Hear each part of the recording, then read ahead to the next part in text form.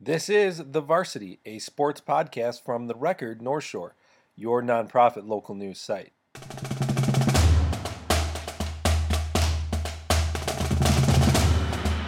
Howdy, folks, and welcome to the latest episode of The Varsity Podcast, a podcast where we discuss everything involving North Shore High School sports. I'm Michael Dwojak here with Friday Night Drive, and I'm here with Joe Coughlin, also our Record North Shore founding member. And we got old voice for you guys back. Marty Carlino, intrepid reporter of the New Trier Trevians football team, is back on the podcast for this week's episode. We got a big matchup against Maine South. Well, we got a lot of New Trier Maine South to talk about since we've got a recap and a preview to talk about. But good to have you back here, Marty. Yeah, really excited to be back on. Thanks for having me, guys. It's playoff football season. Let's go. Right, and football is obviously what we're going to be talking about here. We're going to do our usual four-quarter format. In the first quarter, we recap the end of the regular season for both Loyola and New Trier. In the second quarter, we are joined by New Trier football player Alex Mendez. In the third quarter, we play our weekly guessing game of way or no way. And then in the fourth quarter, we preview week one of the football playoffs here with both Loyola and New Trier, starting things off this week. And just a quick reminder that you can subscribe to the podcast anywhere that they're available. Make sure you check us out on Apple Podcasts, Spotify, what have you. Make sure you are following us and spread the word at those tailgates and Friday and Saturday football games as well. But why don't we get started by recapping the season that was so far in the regular season. We'll start off with Loyola taking on Mount Carmel.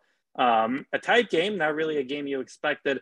Loyola traveling down to Mount Carmel, and being down there, I had not been down there since they have the new field and like the scoreboard and everything like that. Pretty nice little sub that Mount Carmel's got going on over there. I mean, can't hold probably as many people as Loyola or other schools can, but got his cool little setup down there. But for much of the game, it was a battle between these two teams. Loyola ultimately winning 21-19. Mount Carmel scored late in the game, I think a few seconds left, to make it a 21-19 game. Then Mount Carmel's 2-point conversion did not work as they called offensive pass interference after that play. So Loyola recovered the onside kick and won 21-19 to finish the season 9-0 and winning the outright CCL ESCC Blue Division crown. But guys, this was really the score made it seem like a tight game. I mean, a big fourth down stop for Loyola really got the momentum going. We saw James Kreutz apparently as a leading running back now, can really rush the ball. I mean, this team just showed off its muscle and showed off its depth and power to hold off a surging Mount Carmel team there at the end.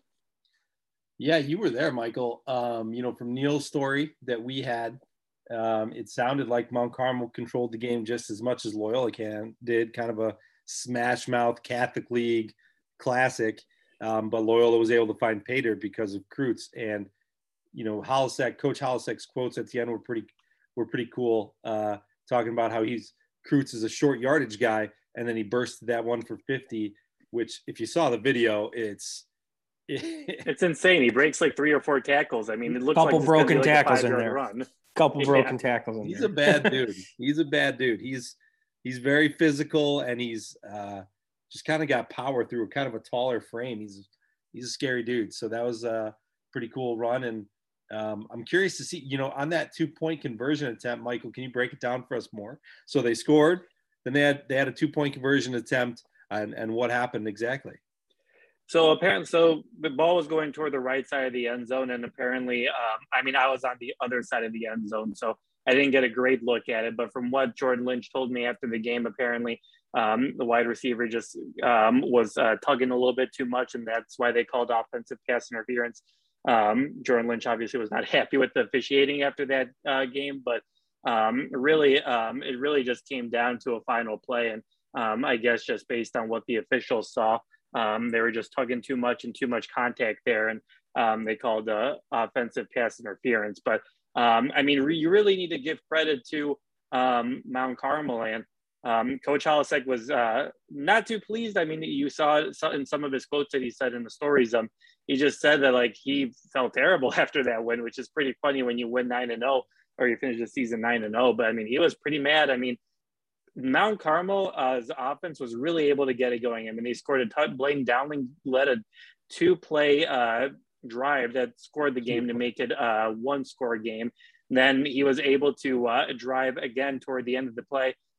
Just a coverage that didn't work. Hollisak said after the game just didn't work. Dowling was able to really run outside the pocket and really give his receivers some time, and that just didn't work out. So that's definitely something that Coach Hollisak and the defense is going to work on, because I mean, if you give tape on what's going to work to break down this Loyola defense, obviously other teams are going to take advantage of it.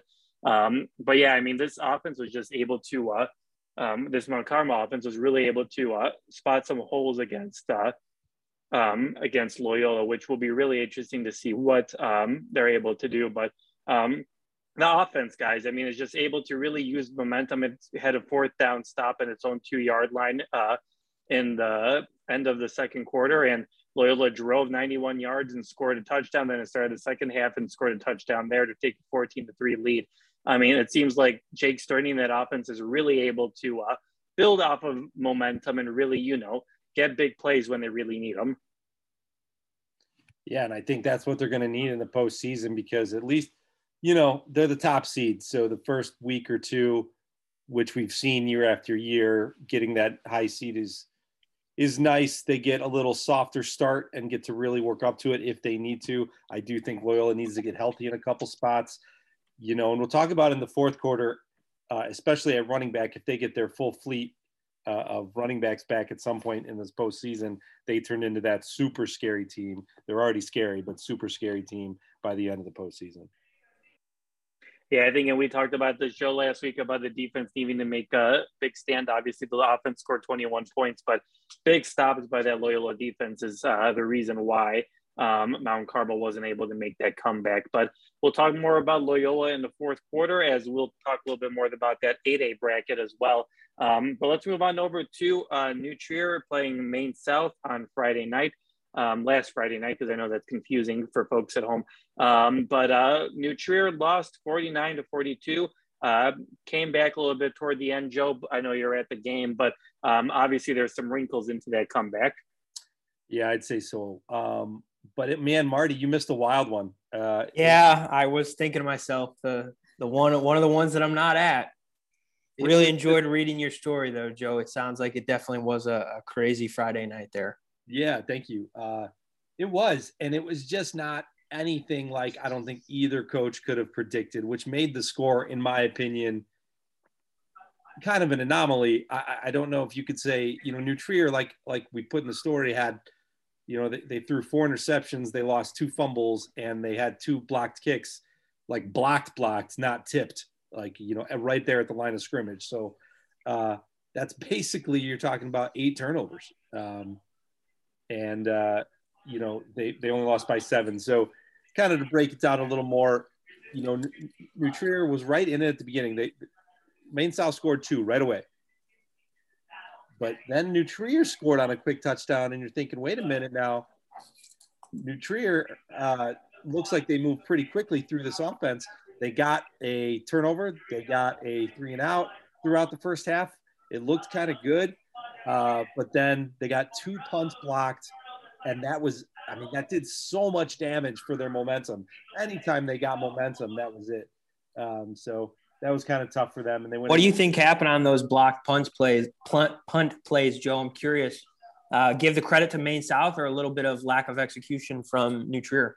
I gotta say that Maine South had to see something, and obviously for 2 to happen, yeah, because they haven't had one this entire season blocked, and I'm sure you guys have talked about it before, but just how tremendous Nicky is back there for New Trier as a kicker. You gotta think that they exploited some kind of weakness and took advantage of it. They definitely did, and I'm telling you that they weren't close. Like, Nicky didn't have any inch to get that kickoff. He didn't kick it low. He didn't, the blocker.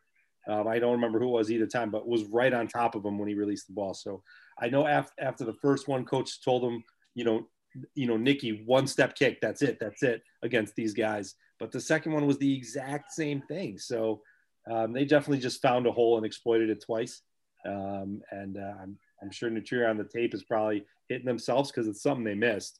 It wasn't like, their guy fell down. It was just something that they missed, and Maine South took advantage. So 28-14 at the break.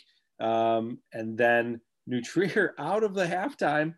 And I'm sorry, I'm probably breaking this down too much, but they muffed the opening kickoff. So they had the ball and some miscommunication back there between Mendez and the sophomore McCary. And they kind of fumbled it and went down to, pick it up and did the same thing. Maine South got there in time. And then after Maine South scored their first offensive play, another fumble. So they really shot themselves in the foot a lot. At that point, it was 42-14. Maine South put in some of their reserves, especially on the offensive end. They kind of did a slow in and out. And New Trier just climbed back. Big, huge plays. An 80-yard pass play, a 40-yard pass play, a 50-yard pass play. Just kind of took chunks out of them at a time. And all of a sudden, it was 49-35, and New Trier had the ball. So it got really exciting at the end. And then New Trier had a shot and just couldn't make a miracle happen, but it was pretty cool. Yeah, that turnover point is just especially interesting, Joe, and it's because that's something that this team hasn't struggled with this year, especially offensively. I mean, they have just not handed the ball over. I'm trying to think back throughout the season how many turnovers they have on offense, and it's got to be fewer than 5, I would say. I think maybe Cremascoli has 3 interceptions tops going into that game. Might even be 1 or 2. I would have to go back on that, but turnovers have not been a problem for them. Offense really hasn't been too much of a problem. So it's really surprising to hear that, that they were just so plagued by turning the ball over and kind of just giving a good team like Maine South almost free points on Friday night. Yeah.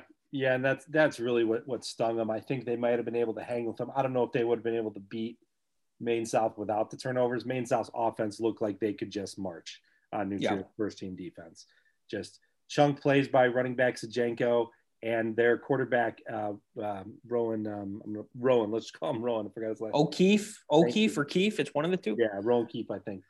He hit his first 14 passes, 14 of his first 14, which is just really special at the high school level. So really cool to see that and just kind of that explosive offense.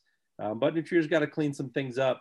Cremascoli did throw 4 picks. I'd say 2 of them were in desperation time, trying to get anything off. One of them was off the receiver's hands in the second quarter, and the first one was, I think he missed the linebacker and he threw right to him. So if you want to break that down. I know all offseason we had talked about it leading up to this game and leading up to this season, really, how that New Trier Maine South game last year kind of showed us the early indications that this was going to be a really good Maine South team this year. Kind of because you saw Sajenko and you saw the promise and the ability that he had last year. And then they had brought in that quarterback to play a little bit at the end of last season, the Northwestern recruit returning. So just tons of talent coming back. So we expected a good offense, and they've shown it throughout the season. And it's kind of a worst case scenario situation for New Trier because they obviously graduated the senior heavy experienced phenomenal defense last year and now come back in a rebuilding year defensively. And I think it's fair to say it hasn't gone as well as they maybe hoped it could. And they've struggled all year on that side of the ball. Yeah. Yeah, it's been interesting to watch and tough to see sometimes, but obviously we'll get this matchup again. We'll have Maine South and New Trier playing against each other. They're going to change up the venue just for fun. Obviously not for fun because Maine South finished with a better record, but we'll dive more into that in the fourth quarter, but we're still going to stick with New Trier football. As we head into the second quarter, we are joined by Alex Mendez. Joe, I know you got a chance to catch up with him after the game. What are the folks at home going to hear? Yeah, Alex has been getting more integrated into the offense since about week 3. And slowly and surely, he's been really making impact. This week, he had 8 catches, 130 yards, couple scores, couple really nice catches. And he's been playing middle linebacker too. So he's been really instrumental for this team down the stretch. And we just talked about, what went right, what went wrong, how New Trier didn't kind of give up when they saw the score was 42-14. All right, let's take a listen. What's that mindset on the sideline going down big to a team like this? What are you guys thinking? Our offense kind of really helped us pick us up, which has been like it the whole season. I was trying to get the defense fired up. Our coaches were trying to get the defense fired up. We're just trying to stay in the game, because against a team like this, if you fall out of a close game, they can just take over like that. So we just try to stay in the game, make big plays. Like turnovers helped. Right. Andre Birmingham's fumble in the fourth quarter was good. Right. Okay. And then from the offense, you know what? They pulled their starters about early in the third, right? When they scored that 42. Yeah. Did you guys notice? We noticed, and we said, hey, they just put in their backups. Take that as a insult. And we had an opportunity. They drove on us with their backups, but inexperienced players, we can take charge, and so it's just what we try to do. Take advantage of their inexperienced players. Yeah, and you scored a bunch, you guys as an offensive unit in the second half. Off the top of my head, I don't know, but the passing game seemed to be rolling. Your role in that has grown. How do you feel in the passing game now after a few weeks? I really got used in it more after week 3. I had an injury in the summer, so they tried to roll me back in. And now I feel like I've become really comfortable. We know all the plays, and our offense has worked really well together. Me and Josh, Finn, we know what to do. Josh is setting picks out on my defenders. I'm setting picks on his. We just work really well together. It's not. You can't say pick. Isn't that illegal? Is it called like a bump or a draft? He's getting in the way. That's that was my next question with Nevin, with you, with Finn, with Josh. Why is this offense so good? What makes you guys work well together? I think really it started before last spring during quarantine. We'd hit Skokie playfields all the time together, so we really grew that chemistry. And as we grew on, we really learned from each other. We played with each other for a while. Me and Josh in 7th grade. Yeah. Finn joined us in freshman year, so we really just know each other really well. And Josh, being a quarterback, he knows the game really well too. Did you feel like you were out of the game at all on the sideline? I could tell that our energy really went down, but me personally, I like to think we're always in a game. And I remember me and Henry Wolfe, the other linebacker who we just talked to, we looked at the scoreboard. It was 49-28, I think. We were like, this would be crazy if we came back. And so we just tried it. And we know Peter Frame, in practice, he's always getting those onside kicks in. Right. That's it's a pretty good strategy. Was there a moment that brought you back? Was there a moment where you're like, okay? I really think Henry Wolfe's fumble. Yeah. His big hit. And then just getting stops. Even though they would drive, we just kept on getting stops. And the big plays, obviously, most of our scores weren't on a 1 or 5 yard run. It was a big 20-yard pass or something. That just gets the whole team fired up. So what about next week? What do you guys got to do to be ready for the playoffs? Because you're going to get a higher seed. And obviously, it's been like this the whole season. We just got to start fast. We don't really start fast that often. So I think if we start fast, we could really hang with any team and just do the little things right. Our coach said, our attention to detail wasn't too good. So if we fix that, we can really we've put up 42 against one of the best teams in the state. I think we could do it against anyone if we just stay focused. Thanks so much, Alex, for joining us, and thank you to all the players and coaches for joining us each and every single week. Always appreciate the insight. All right, let's move on over now to the third quarter where we play our weekly game of Way or No Way. We'll get Marty back in there, and we'll have Joe and Marty do some fighting about what is happening here in the area. I give them 5 propositions. Way, they agree with what I said. No way, they don't agree with what I said. All right, Joe, I'll start off with you. We're going to talk about boys soccer playoffs. New Trier is playing OPRF. We're recording this actually on Tuesday, so we will not know the result of their game against OPRF. Loyola lost against GBS in their regional final matchup. But way or no way, Joe, that the New Trier boys soccer team can beat Evanston. Again, this is a hypothetical if Evanston wins tonight. Way or no way that the New Trier boys soccer team can beat Evanston in the sectional final later in this week? I'm going to say way. I think New Trier's hot. I think after taking that loss to Evanston, they've really had that chip on their shoulder and been building for this matchup, for this tournament, I should say. And, this is tough competition in this bracket. Evanston went to PKs with Lane Tech, who's no slouch of a program we know, always a great soccer program, even if they might not have the record for it. And Loyola lost to GBS in PKs. So this is a really good bracket, really a lot of talent here. They don't lose much. So I wouldn't be surprised if more of these games go to overtime and PKs, but I think New Trier has the talent and resolve to put some back in the net to come out of the sectional. All right, Marty, what do you think? I think I have to agree with Joe here and say way as well. Anytime you propose a way, no way with New Trier boys soccer and it revolves around winning, I think you have to always consider way, just because of the talent with that program.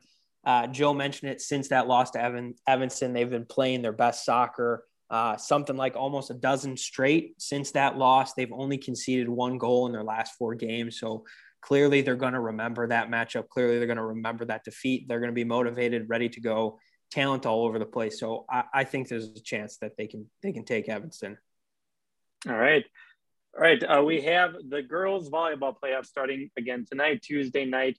Last week we argued about whether New Trier and Loyola's seedings were correct. So way or no, Marty, that New Trier and Loyola girls volleyball will meet for a sectional title.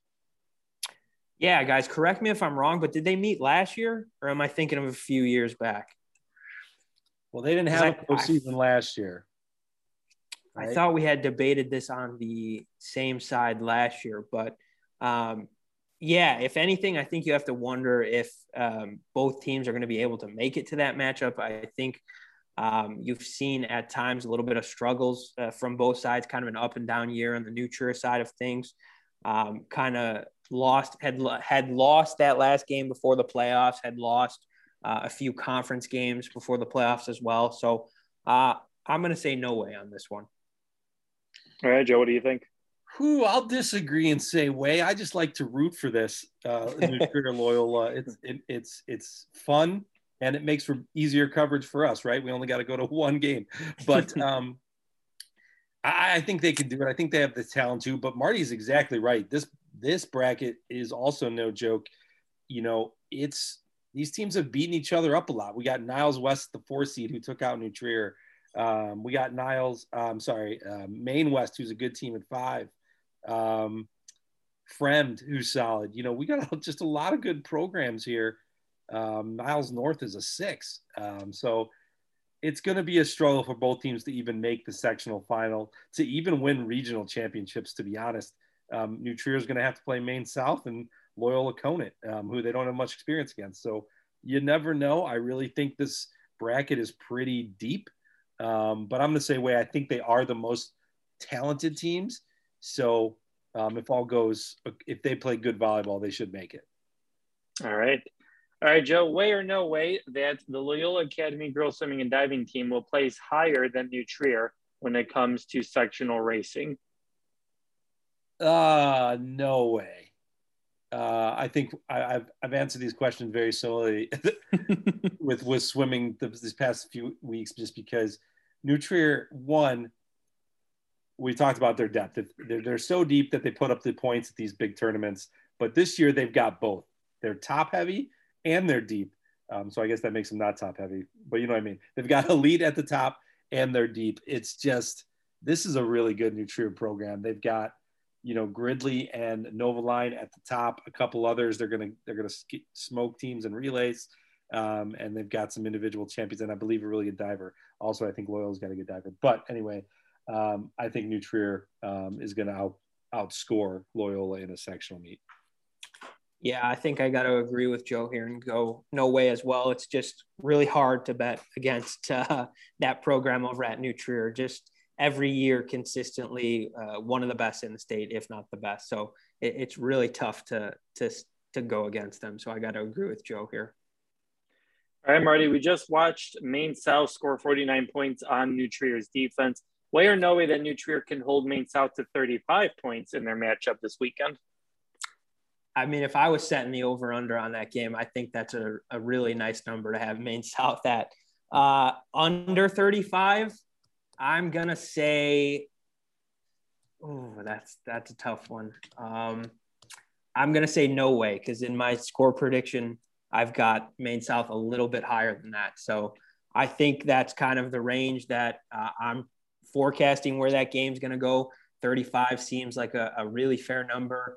That kind of seems like the number where if New Trier can keep it at that, maybe there's a chance for them to pull something off. So I'm just going to go no way on that one. I think it's going to be just a little slightly over 35. Yeah, that's a good number. Makes me think, but I'm still going to say no way. And I know that's got to be a number, or even maybe coach is putting 30 out there for their kids, something like that to hold them under. But I just, there's the playoffs. They're not taking their starters out and leaving anything to chance. I would say it's going to go over 35, and New Trier's going to have to outscore them. I think they know that. So I'm with Marty. I'm going to say no way. All right, final one. Loyola hosts Downers Grove South in the first round matchup for the football team. Way or no way that Loyola will have a big lead that will lead to a running clock on Saturday. Betting on a running clock. Oh, man. I feel – do we have any Downers Grove South listeners? I don't want to offend anybody. Loyola's been known to pull its punches a little bit, when they know something's in hand. And this isn't going to be one of those games where they're unsure. Like, we're playing in Marist, we're up 40, but hey, Marist could score 40 in 2 quarters. I think they're going to be well in control. So I could see a situation where they just stick it at 35. I'm going to say way to a running clock, though. I say they get to 42 and sit on it. I'll say no way to this one. Similar reasoning for how Joe had said it, but I'll go the other way.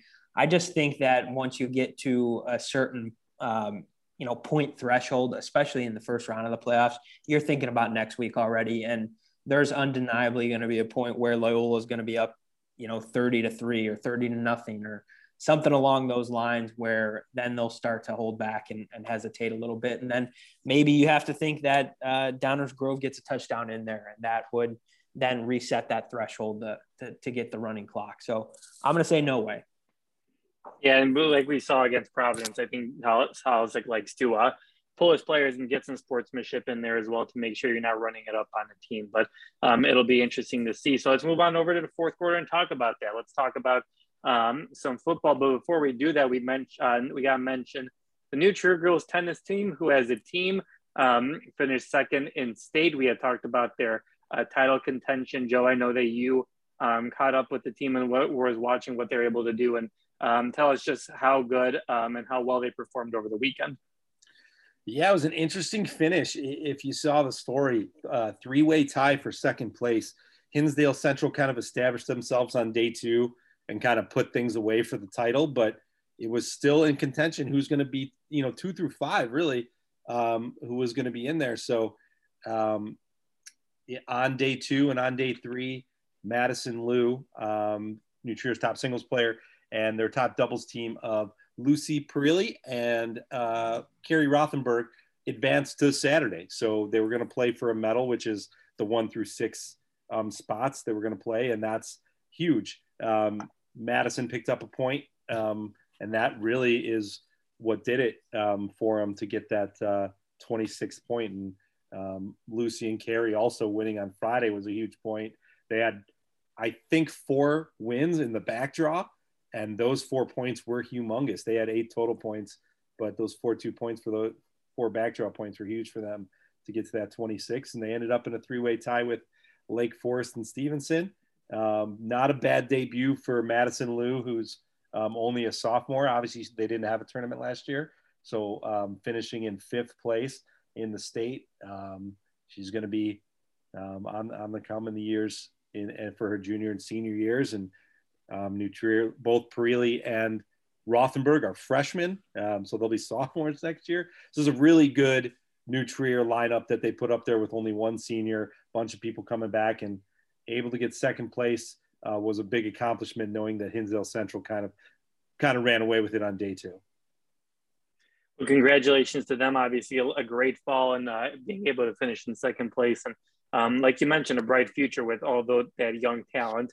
Growing a year older next year. We'll see just how better they can do next year. But let's move on over now to football, where let's start with this New Trier Maine South matchup. I'm really curious to see how much do you feel like the teams on Friday, well, I don't really know how much they could have really predicted that they would play each other again a week later in the opening round of the playoffs. But How familiar do you feel like these teams are with each other? And do you feel like that could play any factor at all in their matchup this upcoming weekend? I think so. And I talked to Coach Dole about this, New Trier's Coach Brian Dole, about the matchup, what he thought about it. And, obviously there's no choosing these matchups. The numbers point to them for you, and the IHSA is kind of taking out any kind of influence over those. They just go by your record, your playoff points, you're seeded 1 through 32, and you play who you play. And that's what happened. And so many things had to go a certain way for New Trier to play Maine South again. Obviously, they had to lose. Evanston had to beat Glenbrook South, because Glenbrook South could have been 8-1. New Trier could have played Glenbrook South if that went right. Hinsdale Central had to lose. A bunch of different things obviously had to happen for them to play Maine South again. And kind of a bummer that it happened that way. If you ask me, I think if you ask a lot of people, we just saw this game. It'd be great if we could see New Trier play somebody out of the area. Like, what if the Central Suburban League's really good compared to the South Suburban or the West, one of the Western conferences? Maybe they're better than a Hinsdale Central. Maybe they can compete with a Lockport. We won't know, because this is just how the system we have to deal with. But, Coach said that it does make game planning easier, while he lamented that he would have liked to play somebody else just for the sake of the tournament and the kids. But it does make game planning a little easier. So that does factor into it. I don't know if that's going to change either of their game plans too much. I think slightly, right? They're going to have to try to do something different, especially on New Trier's side of the ball. But, they are who they are at this point. You kind of dance with the team that brought you to the postseason, especially if you're 8-1 Maine South. So we'll see what happens. But I'm sure a little less time game planning for the other team, a little more time working on the holes in your team, I would think. Yeah, and to answer the first part of your question, Michael, I think these teams are really familiar with each other. I'm pretty fairly confident in saying that throughout the off season, even leading into part of the season, New Trier does a pretty good amount of build up to that Maine South game. I mean, a lot of the seasons come down to that week. Now, this year was a little bit different because some things had happened prior to that matchup, but they're well prepared for that game, and I think they know what they're getting even well before that week. So they've done, I think, a fair amount of preparation, and they'll be pretty aware of what's coming. I think, in more words or less, I don't think there will be too many surprises from either one of these teams now with the second week in a row. You guys are coached all. I mean, you just watched the game that happened on Friday. You know your team's weaknesses. You know your team's strengths. Maine South's weaknesses and their strengths. I mean, what's the game plan here? I mean, what do you try to do to make this a close game and then make this a game that New Trier can potentially win? I think it starts out with you can't fall into a hole. You cannot get down early, in any game, but especially when you're playing a good team, the caliber of Maine South. You cannot fall into a hole, a double-digit hole right off the bat. That pretty much is setting yourself up to lose that game. I can think of on 3 occasions this year already where that's happened to New Trier, and they just have fought back but haven't been able to fully dig out of that hole. You think of the Evanston game earlier this year, their first conference game of the season. They're down 7-0 after Evanston's first possession. Early in the second quarter, they're down 14-0. They go into half, I believe, down 14-0. And they just were not able to ever get out of that hole. And Evanston just kept pounding it, and eventually buried them. And similar thing happened with that GBS game. GBS's first drive, they score a touchdown. They go up 7-0. They get the onside kickback the next possession. And it just felt like the entire game, New Trier was, a step behind them, playing catch up, climbing a step behind the mountain on them. So they cannot fall down early. They have to, I think, try to score early and build some early drives that go, some longer drives, sustained drives. They have to try to keep that Maine South offense off the field as long as they can and keep them on the sidelines for the better part of the game. I think the winning formula starts something like that. And obviously then Joe alluded to it earlier, turnovers. That's going to be the biggest thing that's going to kill you. you can't give a good team, you can't really give any team free points, especially in the playoffs. And something as simple as, the special teams where games can be decided, you can't have multiple punts being blocked. So limit turnovers, score early, and try to keep that offense off the field. I think that's the recipe for success. Yeah, and Marty, it goes back even further than that. Remember opening week at Lions when they started? That's a great point. Yeah, was it like 10-3? It was so ugly. And yeah, it plagued them all year, and they actually could have went into halftime down that game. I think it was 9-7 at halftime. The play right before halftime, Lions receiver made a great catch, which seemed to be inbounds and would have been a touchdown. So, yeah, that's a great point, Joe. Yeah, and I think they're well aware of it, and they just need to fix it quick. I think they've been working on it, and I don't know. It's probably a combination of the coaching and the player execution and the play call. It's just as something's not working right at the beginning, but once they get into the game, they're a pretty dynamic offense. So I really think Marty's right. They got to start quicker, especially on the offensive end of the field. If they can at least sustain a drive and take time off the clock instead of a 3-and-out or 4 or 5 play drive and punt, it's going to make a big difference throughout the game. It's going to open your playbook up more. It's going to, field position game, everything. It's going to be big. Another thing I think they need to do, obviously on the defensive end, it's going to be, at this point in the season, they are who they are on defense with their personnel. But we saw some things last week, Marty, with their linebackers looked much better. Henry Wolf looked like a different player. He's starting to get it. And we knew there'd be growing pains there in taking that Brody Roth spot. And they've had to just try to figure it out. And he had a hit on Keefe that was mammoth, and it was a strip sack. And a couple other times he got in the backfield as well. And I think they're starting to figure some things out with him, and he's starting to figure it out. That opens things up for Mendez as a middle linebacker and their other tackling. Stringer had a nice game as one of their defensive linemen as well. So I think if they're able to do more of that from their linebackers and make hits and tackles that matter, that are impactful, and maybe change their mind a little bit on that offensive end, man, I don't know what's going to stop that Maine South offense, but maybe that's something. If they can generate a few turnovers defensively, that would just be absolutely huge, because that's something they've struggled so much at this year. And up until that Maine South game, I'm struggling to think of just how many turnovers they have, but I want to say you could count the amount of turnovers that defense generated on one hand leading into that Maine South game. So they had a couple against Maine South, but some of those turnovers, as you said, Joe, were kind of after the game was all but decided.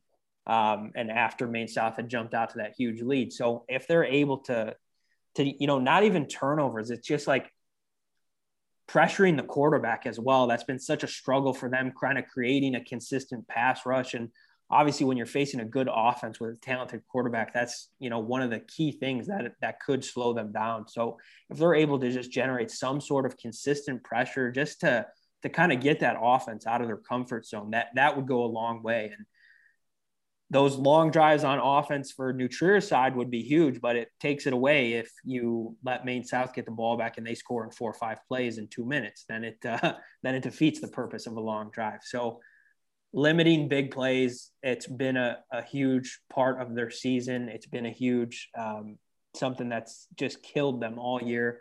It's going to be a theme this week as well, with an offense that has shown us clearly it's capable of big plays. So a lot of playmakers, they're going to have to try to limit those 60, 70, those huge gains like that have just crushed them this year.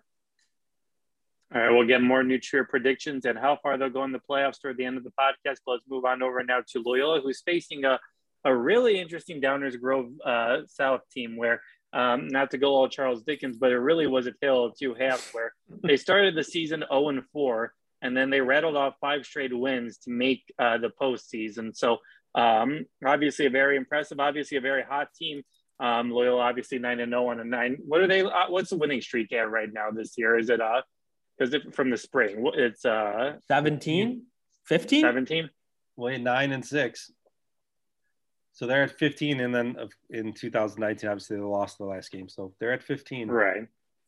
They're on a 15-game winning streak right now. Guys, we kind of hinted at this away or no way, obviously. Obviously, Downers Grove South, a good team making the playoffs, finishing the season on a 5-game winning streak. The losses are to Wheaton North 50-0, Glenbard West 49-0, Downers Grove North 7-0, and then Willowbrook 34-7. Obviously, a different team, but this seems like a game that Loyola should be able to handle pretty easily and march on over to the second round of the playoffs. Yeah, kudos to Downers Grove South for a really inspirational 5-game winning streak to get in the postseason. That's awesome. So much fun. They had to have so much fun on that run, those kids, knowing, being really beaten up those first 4 weeks, then just marching through the competition had to be a lot of fun. So kudos, but this is the top seed with a 15-game winning streak for a reason. I think they've been here before as a top seed, and they know what to do. And I think they put it away early. Just a pretty tidy one here in Wilmette. Yeah, as Joe said, fun run for Downers Grove here at the end of the season, pulling off that run to make the playoffs. But it's a step up in class, and you can see from the early part of their schedule how they fared against some of those top tier elite programs. So I think, as we talked about, no way, the biggest discussion around this game is if it's going to get to a running clock or not. Yeah, it'll be really interesting. So let's talk. Not obviously, we expect this to be a win for Loyola, but let's take a look at their path toward winning a championship. I mean, they would need to play either Naperville Central or North in the potential second round matchup. And then you have a York maybe in there, maybe a Lincoln Way East potentially in the quarterfinals. You got a Lockport or a Warren. That could be a really interesting matchup in the semifinals. And obviously on the other side of the bracket, you got South Engine, the number 2 seed. You got Maine South, obviously, New Trier. You have Hinsdale Central as well. I mean, what do you guys just think about their potential path toward getting to a championship and winning a championship? Yeah, just kind of looking at it here, outsiders, the whole thing, it looks like a manageable one for them. I don't see them, in past years, we've seen them have to match up against the Maine South, like an 8-1 Maine South on the same side of the bracket, or a 8-1 Lincoln Way East, or a Brother Rice, like on the same half. This one, I think Warren's their biggest competition on their half of the bracket. It might be the biggest in the whole 8A tournament, to be honest, but I like their path. Lincoln Way East sounds intriguing. I think East is a bit down this year. Week 2 could be a bit of a tougher matchup than you're usually expecting week 2. Naperville teams are tough. They come to bring it in the postseason. They kind of beat each other up in that West Suburban Conference.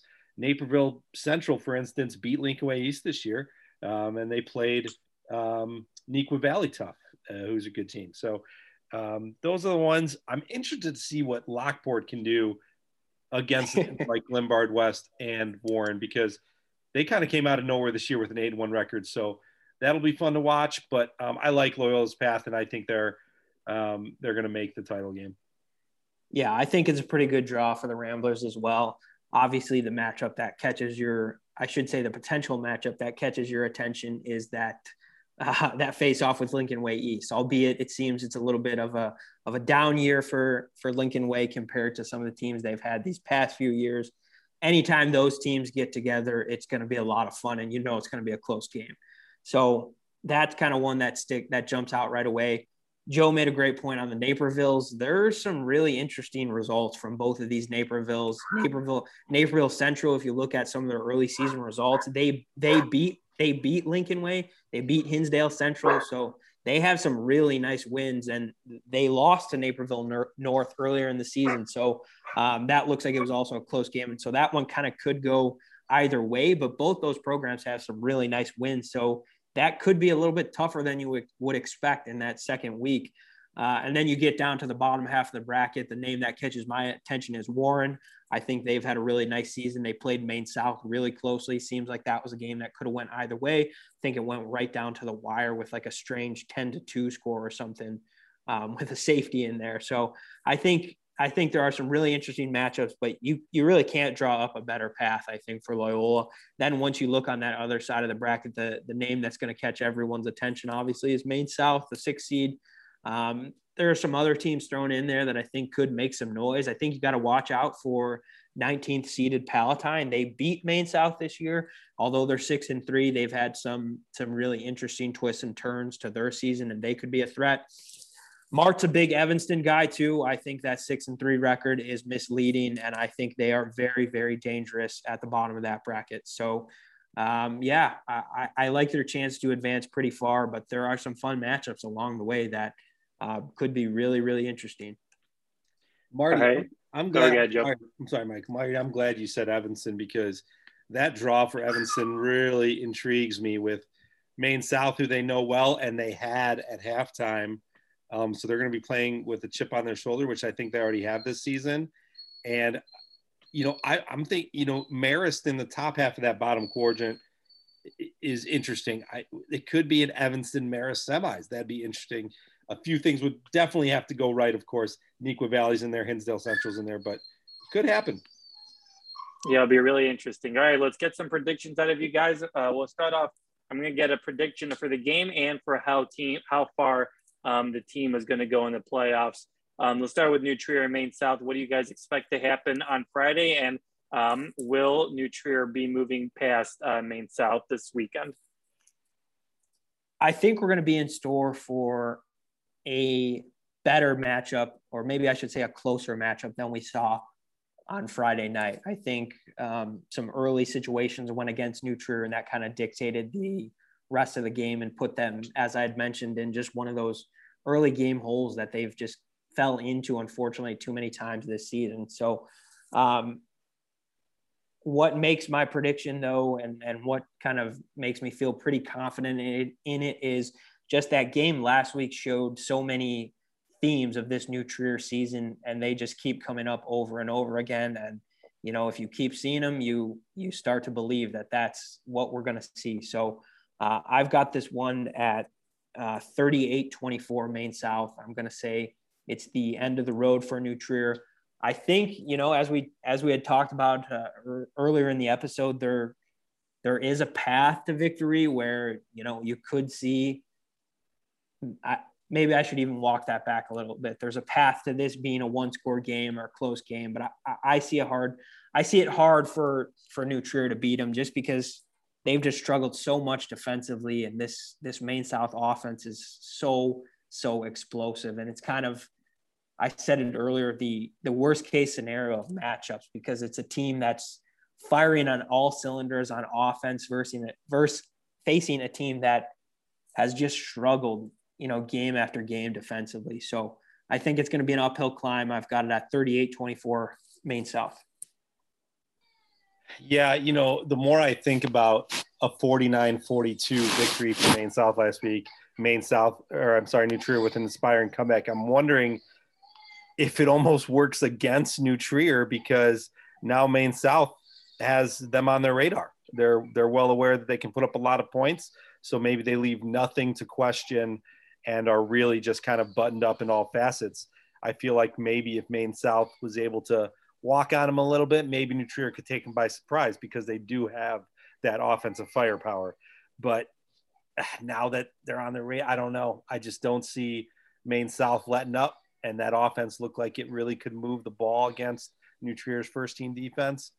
I'm in line with Marty. I think it's going to be above 35 in the 40s, and I don't know if New Trier can get there without a couple turnovers. So I'll say sorry to our Trevians. This is a really good year for Maine South, and I'll say 42 to, I'll say they get 28. I'll say they put up 4 scores. Yeah, it's just tough, because I think there's a world in which this New Trier team is maybe 7-2. You think about that Barrington game. I don't know. Michael would know better than I missed that one as well. I think in a different world, maybe New Trier could have won that game. I think if you play that game 10 times, maybe Barrington wins 6, maybe New Trier wins 4. So I think there's a world where they could have won that game. And obviously that game against GBS could have went either way. And if that call had gone New Trier's way on that fumble play, you know, we're talking about a 6-3 team instead of 5-4, and you've got a much better matchup. But that's just the way things shook out this year. That 5-4 record is maybe, you know, maybe what this team is, but I think they're a little bit better than that 5-4. Had they had a matchup with a team that just is, you know, not as offensively proficient as Maine South, I think maybe there's a chance they could have pulled an upset and moved on to the second week. But it's just kind of a worst case scenario matchup. I think this Maine South team is just really, really good, and it's going to take a lot of things going New Trier's way for them to move forward. Yeah, and if I could, I'm going to editorialize for real quick that this matchup shouldn't be happening in an ideal world for these state tournaments. It just shouldn't. Like, we should be seeing if these teams from the North can compete with the teams in the West, can compete with the teams in the South, and everything in between. We should see if those 8-1 teams are as good as the 5-4 teams from another division, or 7-2 versus 6-3, and so on and so forth. That's what we should be seeing. That's what everybody wants. That's what makes for the most competitive tournament, and will spit you out the best champion. And that's what we should be doing. And then there's some other oddities here. We talked about it. JCA, which is one of the state's best, no matter the class, is in 5A. East St. Louis is in like 4A. They're one of the state's best. We just have to do a better job. And IHSA gets pummeled with this every year, and I think that's why they removed any say-so and any of these. They're like, you know, whatever. We're just going to say these are your spots, these are your matchups, and we don't have any influence on making the picks. They got to get a panel of experts. They got to do something to make these picks for them and just create the best possible tournaments, because these aren't them. We should not have a game we just saw Friday night happening in the first round of the playoffs. That should not be the case. These teams see each other every single season. We should see something different. It just helps. We got Batavia playing Mount Carmel possibly in the second round. Those are probably the top two teams in 7A. And we know the Catholic League's a lot tougher. And we talked about East St. Louis with their 2 losses being like a 16 seed. They're the 1 seed. We all know it. We just got to do a better job and use some common sense here. And I know it's difficult. Trust me. I know no matter, once you start being subjective about it, you're going to get hate mail from this school or that school, but it's going to be the best possible tournament. You got to try, in my opinion. Sorry, Marty. It just takes such a buzz off of the matchup too. You know, obviously New Trier Maine South is fun anytime it happens. You know, it's a local matchup that we really enjoy, but it's good when these teams get into different communities. It helps create a buzz. You know, it's programs that don't normally face each other. Like, just imagine, even if you flip the 5 and 6 seeds, then we get a Warren versus New Trier matchup. And that's something I could say we'd all probably be really, really excited about. It's teams that never play each other. You know, it's, you get to travel out to a stadium that the players wouldn't normally play in. You get to go into these different communities, and there's just more of a buzz about it when you see matchups that you wouldn't normally see. So it's, I think you're spot on with that, Joe. It wouldn't be a playoff varsity podcast episode without a rant going against the IHSA. So good that Joe got that in there.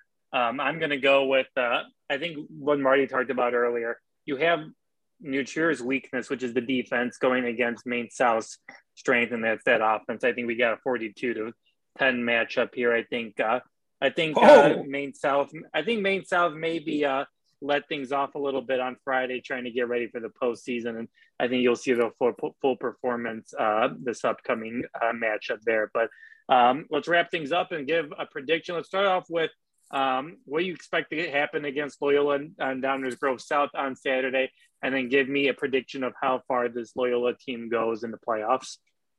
Oh, you want that? Wow. Okay. The playoffs started. You can't adjust, man. You got to give me the full thing. I know I said I got to stick with it. I said a running clock, so I will say it'll be 42-3. No, 40. That's not a running clock. 42-0. Because they get maybe a couple, like a defensive touchdown that pushes it over the edge, and that kind of sometimes happens to get to the running clock. But I think they take care of business. I don't know if I want to say other than that too much. Maybe they figure some things out.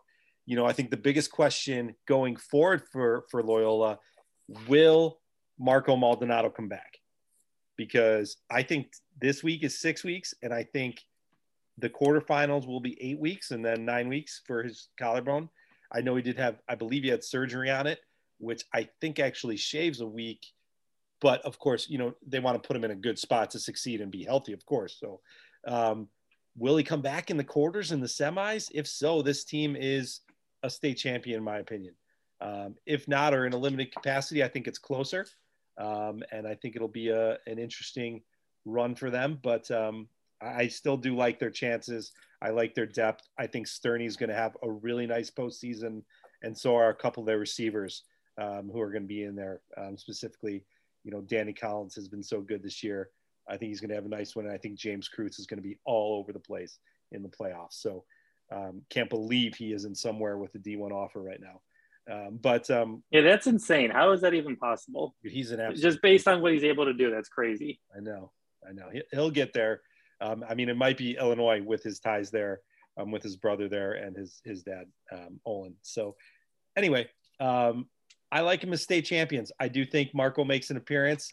That's all assuming he's healthy. I'm not going to push for it because I don't know the inside story, but maybe he's a hero late in this run. Yeah, I agree with a lot of what Joe said there. I've got Loyola winning pretty easily. I've got them 35-3 in the first round. Wouldn't be surprised if it was even a bigger margin of victory than that. But I want to see how the bracket plays out a little bit before I make my prediction on where they go. I think Joe said it best with Maldonado coming back is the big question mark about this team. They get them back. I don't think there's anyone that's going to touch them if they get Marco back. So they showed us early in the season what that offense is going to do if they have him. And it's clearly, one of the best, if not the best in the state. So I do feel pretty comfortable saying that I think the Final Four matchup is going to be on their side of the bracket, Loyola against Warren. I think that's what it'll shake down to. And then on the other side, there might be some upsets, but I alluded to it that there's a team in Evanston that I really like that I think could make some noise. So other than maybe Maine South or Evanston, I don't know if there's a lot of programs on that other side of the bracket that could challenge Loyola. All right, and I think I'm going to have a 32-3 battle here. I think after you getting off too quickly, Loyola is just going to rest their players, make sure everyone's healthy, and that kind of stuff. I know it's a very popular pick to pick Loyola to win the 8A bracket. I think there's a reason for that. There has not been a team that's been able to beat them, obviously, this calendar year. Heading into the season, I think we had a lot of questions about, man, you lost all this senior leadership. You lost all these great players. How are you going to respond? Well, they responded by having a 9-0 season and winning the division outright. So I think Loyola wins the state championship. I don't think there's a team. I'm not going to say that's going to be easy. That's going to be blowout wins or anything like that. But I do think Loyola ends up winning the state championship. They're just too deep. They just have the talent that a lot of teams dream about having. And I think they end up winning the state championship in 8A football in DeKalb on the 27th of November. But that was a jam-packed episode of the podcast, as we like to call it.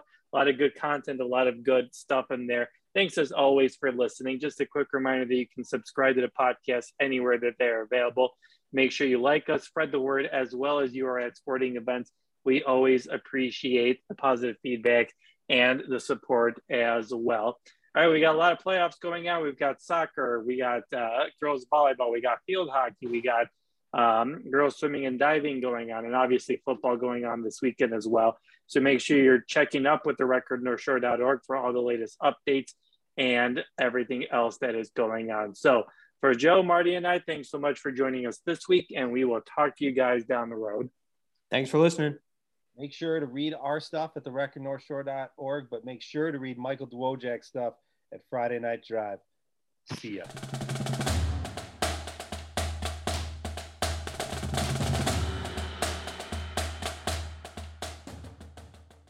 Thank you for listening to The Varsity, product of the recordnorthshore.org, your nonprofit local newsroom.